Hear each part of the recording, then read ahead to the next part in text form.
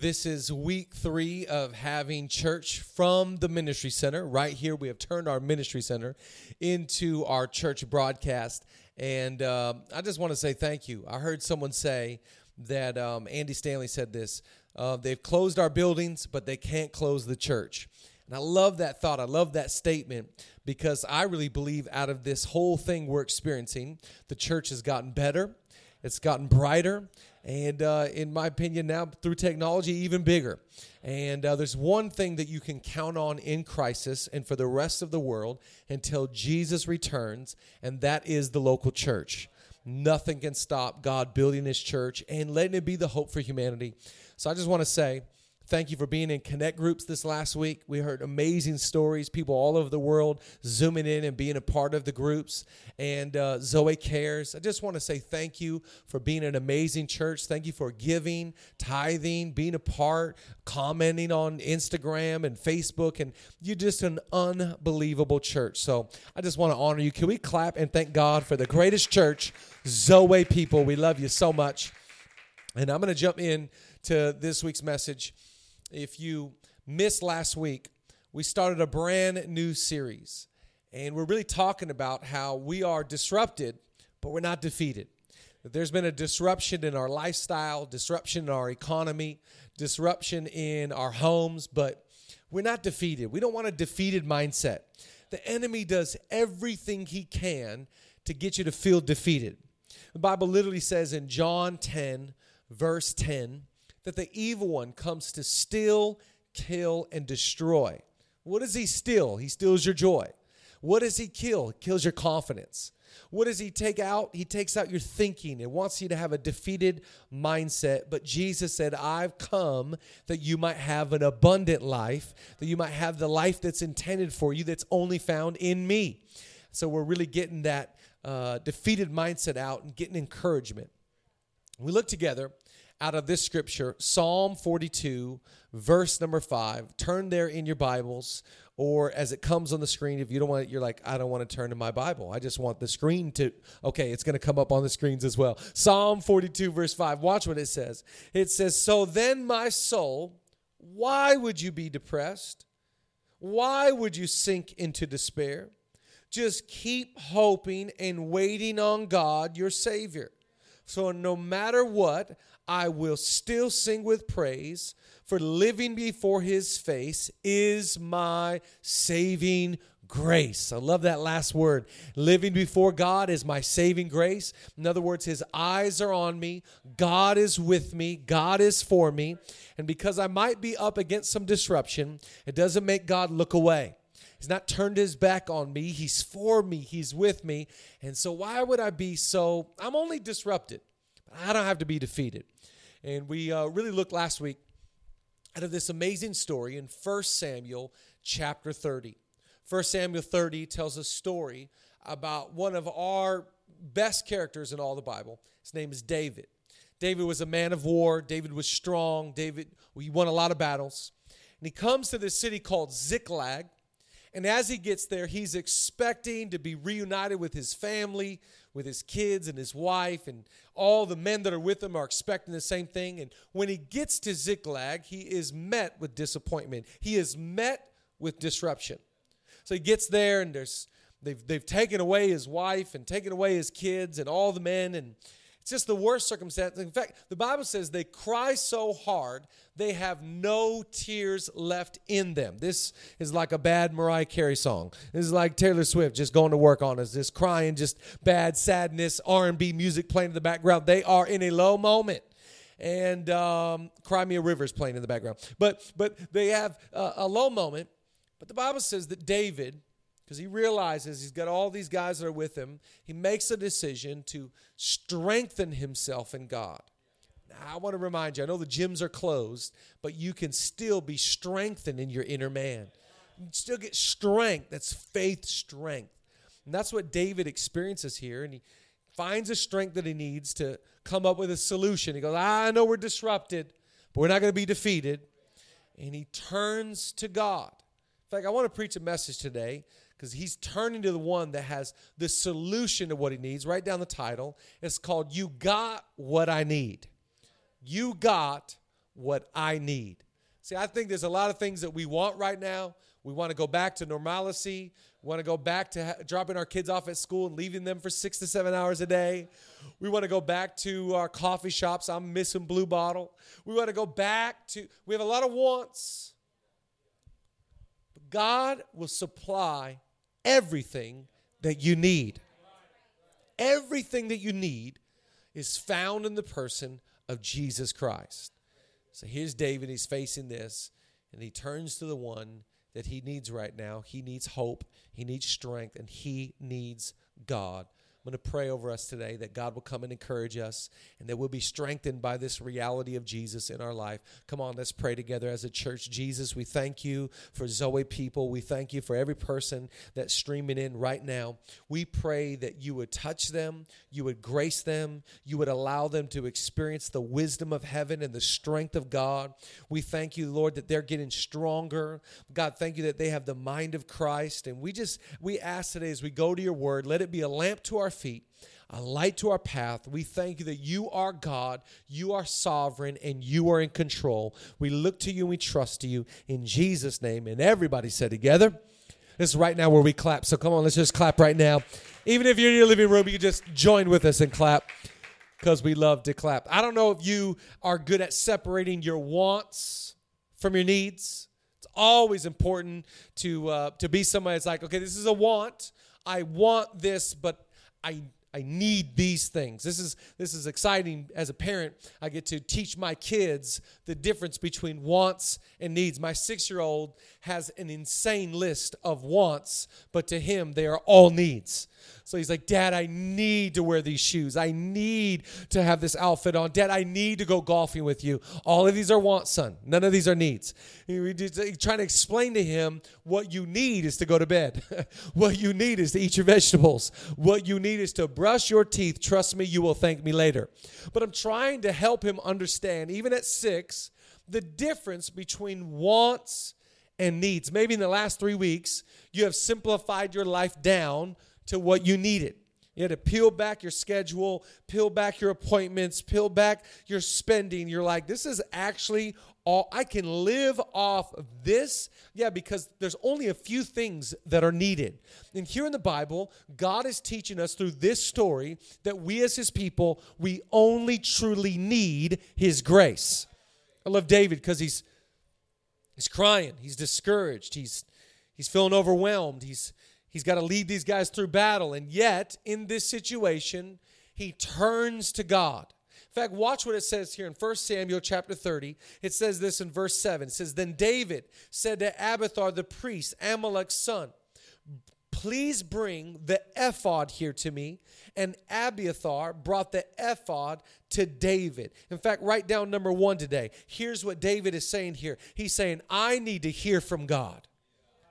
He's saying, go get the ephod, which if you look at Exodus 28, this is the representation of getting a word or getting a sign from God. So he sends these guys and his son. He says, go get me the ephod because right now what I need is I need to cancel out the media and cancel out social media and cancel out everybody's opinion. I need to hear what God has to say. I don't need what my parents have to say as much as my God. I don't need to hear what politicians have to say as much as my God. I'm in a dire situation. I feel so weak and vulnerable, and I don't need people's opinions. I need to hear from heaven right now. There's going to be times in your life that you don't need anybody else to speak into the situation. You just need God to speak in the situation. Watch what Isaiah says. Oh, I love this scripture. Isaiah 50 verse 4. The Lord God has given me the tongue of the learned, that I should know how to speak a word in season to him who is weary. He awakens me morning by morning. He awakens my ear to hear as the learned. God gives me a word in season.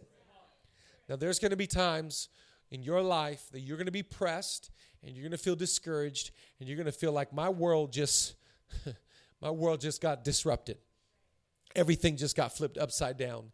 And it's going to be in these times that you're going to have to send somebody, go get me the ephod. Go get my Bible. Go get me a podcast or a preacher because I need a word in this season. Last season, I heard him say this, and last year it was that, but right now, I need to hear from God. God, what do you, in fact, David asked God, he says, God, what do you want me to do? Do you want me to go pursue these guys that have taken my wife and my children? Do you want me to go pursue with these guys right here? Do you want me to go? Lord, you tell me what you want me to do, because I'm your servant. You are God, I am not. You're in control, I am not. And so what I need from you right now is direction. Give me a word in season. Even the Bible says in Proverbs that a word in season, it's like life to the soul. It's like healing to the body. And I believe that God, right now, for whatever you're going through, he's got a word in season. It's not for the season that's coming up. It's not for the season that you used to be in. It's for the season that you're in right now. You just need to go to God and say, God, I'm disrupted, but I refuse to be defeated. I know you have what I need. I need marching orders. I need something that you can give me as direction. I need a picture, a vision, a dream, a statement, a quote, whatever it is. I just need a word in season. That's David. David's just like, yo, go get the ephod. I'm not playing any games. I don't care what that guy said. Tim's been belly aching. Ralph's been really upset. So-and-so's been blogging about me. I don't need to hear them. I need to hear from God. Get me a word from God. Because here's the second thing you need. Write it down. You need something you can stand on. I need something that I can put my faith to. 1 Samuel 30, verse 8, so David inquired of the Lord, saying, shall I pursue this troop? Shall I overtake them? And he answered him.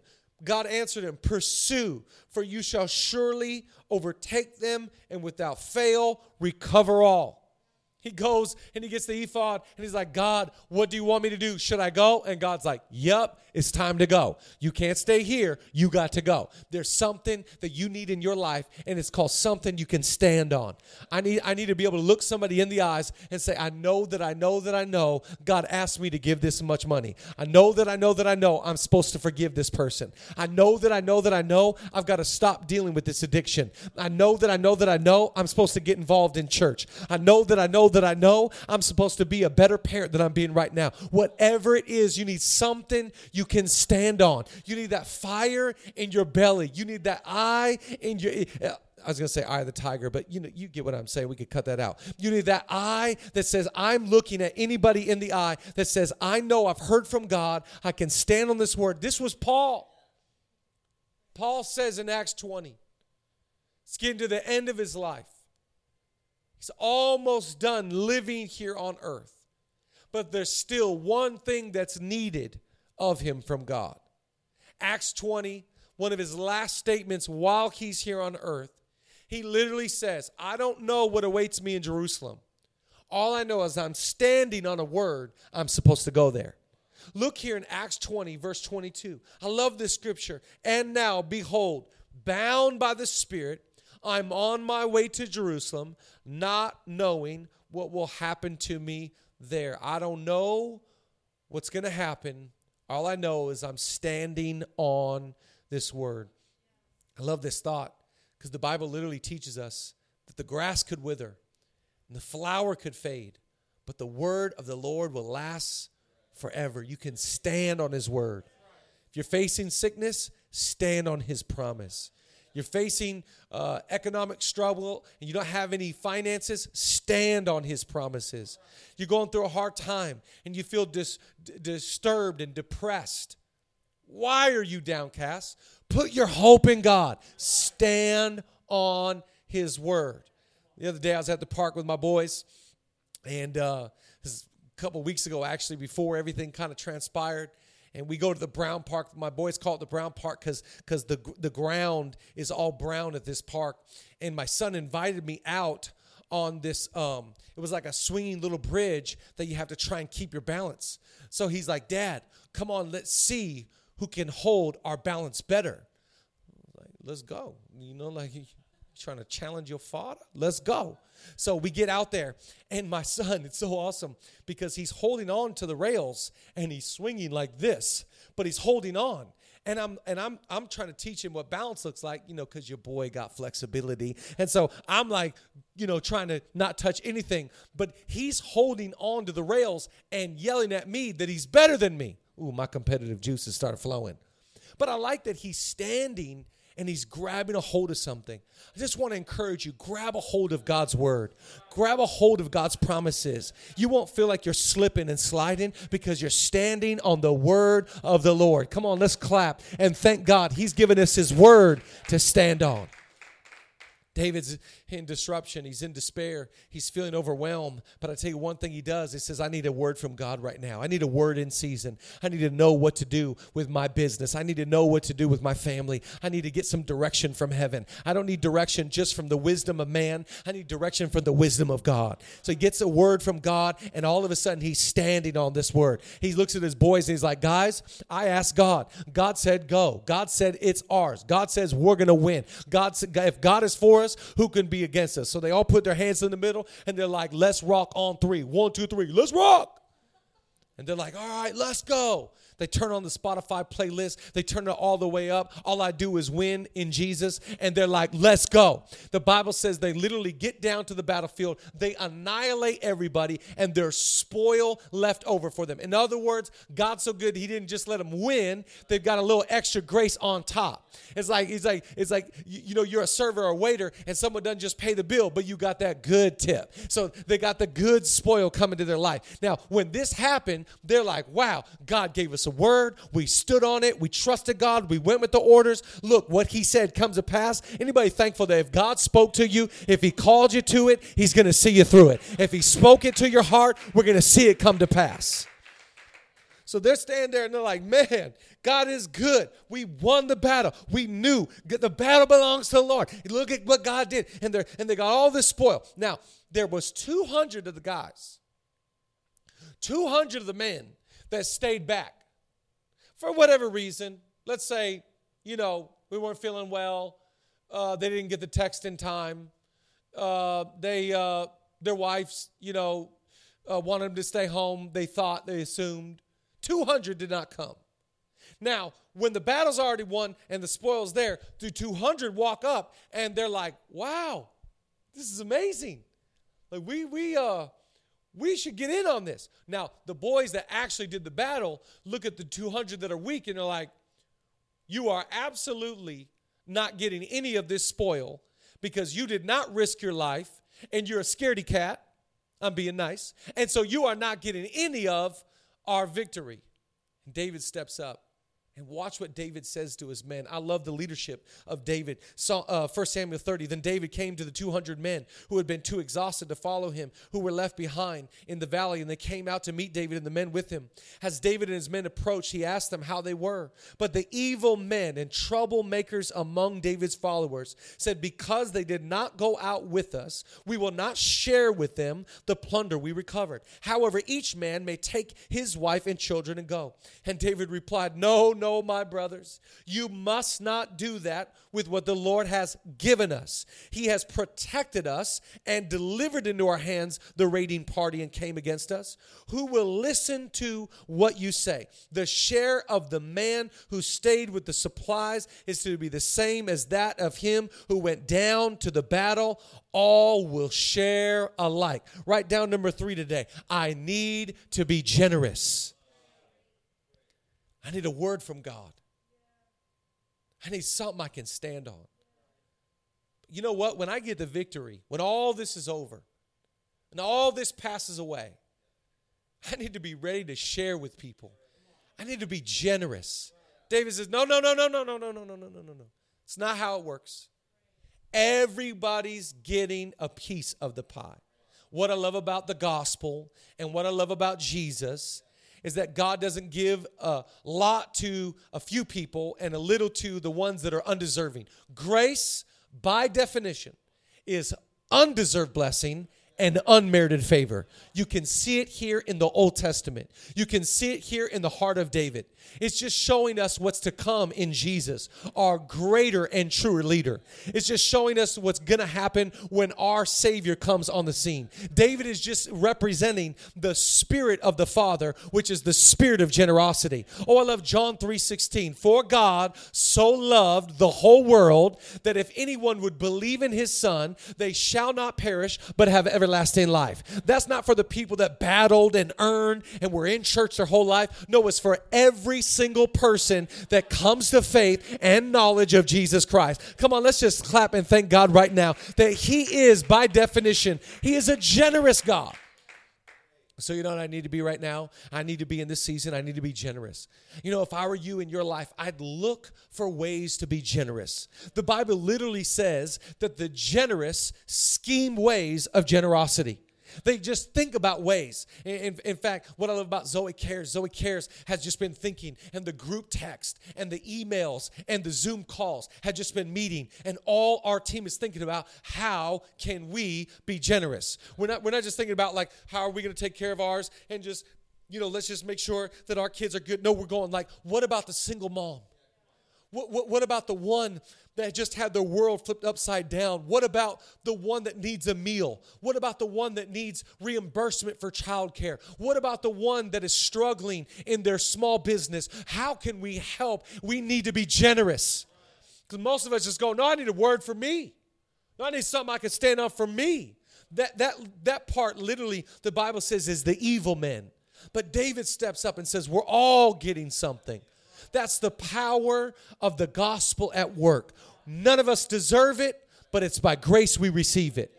And that is the spirit of generosity. In fact, I want to encourage you with one last final thought. I know we're in the Old Testament.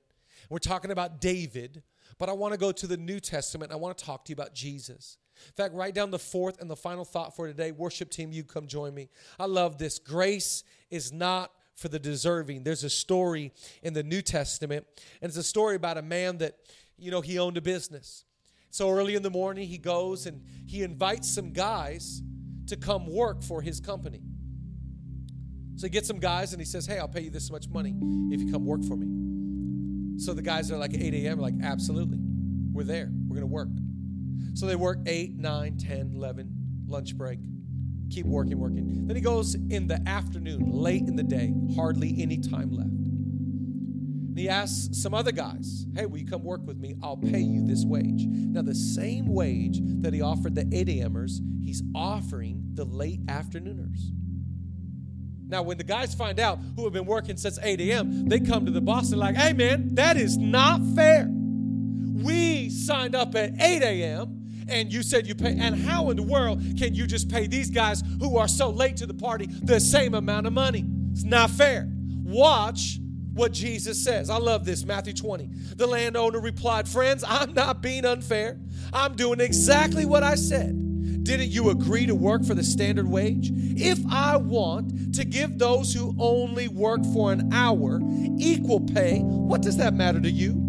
Don't I have the right to do what I want with what is mine? Why should my generosity make you jealous of them? Now you can understand what I meant when I said in that first will end up the last, and the last will end up being the first. Everyone is invited, but few are the chosen. What Jesus is saying is, listen, I'm a generous God. I give grace to people that just find me right here online in their own living room, and I give grace to people that have been with me their whole entire life. I'm a generous God. Generosity is not what I do. Generosity is who I am. I'm a God that loved the whole world, that I gave my one and my only son, that if anybody believed in him and the sacrifice that he made on the cross, they will not perish, but they get everlasting life. I just want to encourage you that God is generous, and he's going to be generous. God will supply all your needs. If you need a word, God's got a word. If you need something to stand on, God will give it to you. If you need victory right now, all the victory is found in Jesus. No matter what you're going through. Maybe you're like, I've struggled with my faith. God is a generous God, and he'll give you a new revelation. He'll give you a new facet, a new understanding, a new idea, a new insight into the love that surpasses knowledge and understanding. God is so good. He is so big that God is not only in control, but God is pursuing your life. And what he has for you is more than you can handle. He's got more love, more peace, more comfort, and more strength than you ever bargained for. And all God asks for you, all he's asking is bring your worst to God so he can give his best to you. These guys are in despair. They've cried all the tears. You've gone through such hardship. Now it happened, and there it was, and they cried their eyes, but they turned to God. Go give me the ephod. I need a word. I need a word in season. God, should I go or is it over? God says go. I'm standing on his promise. As the promise comes, the victory is not, and it never will be, just for us. He says, no, don't be evil right now. The victory that you've been praying for is not just for your family. It's not just for your friends. It's for everybody. God's victory is not limited to a certain part of the world, socioeconomic background, or color of skin. God's grace and his goodness is for every one of his children. And all of us are sons and daughters. He is a generous, good, amazing God. So I don't know what you're going through. I don't know what you're feeling. I don't know what the last 3 weeks have looked like for you, but one thing I do know is that God is good. God is in control, and God is generous. You've probably cried, like all of us have cried. Frustration, angst, concern, the unknown. Yet here is God saying, no, I've got you. I've got a word for your spirit. I've got something for you to stand on. And I will supply so much in your life. I'm never the God that just meets your needs. I'm always the God that supersedes your needs. Got more than you can handle. Amen? Come on, church. Amen? Let's pray together. Jesus, we thank you right now that there's a difference between our wants and our needs. You are a need-meeting God. Every one of us, we need a word in season. We need something we can stand on. And we need the generosity of heaven. Help us to understand that you're fighting our battles. The victory is in you. We may be disrupted, but we are not defeated in Jesus. We thank you for it. If you're here in your house and you've never said yes to Jesus before, but today you want to sacrifice your life and give it over to God. Surrender to the gospel of Jesus. Jesus loves you so much. He died for all of your sins that you would not perish, but through faith in him, you could receive everlasting life. If you want to say yes to Jesus, when I count to 3, lift up your hand and respond to the good news of Jesus Christ. In fact, we can't see your hand, so just say yes or lift your hand. Do whatever you like, but just make that decision when I hit 3. 1, 2, 3, yes. Yes, yes, yes. I know many people all across the world are saying yes to Jesus right now. Amen. Come on, let's pray this prayer with those that are making this decision. Say, Father God, I thank you for the gift of your Son. I say out loud, I believe in Jesus, I receive Jesus, and I will follow with all my heart, all my soul, and all my strength. Come on, let's clap right now for every single person that said yes to the goodness of Jesus. Church, we love you, and if you made that choice,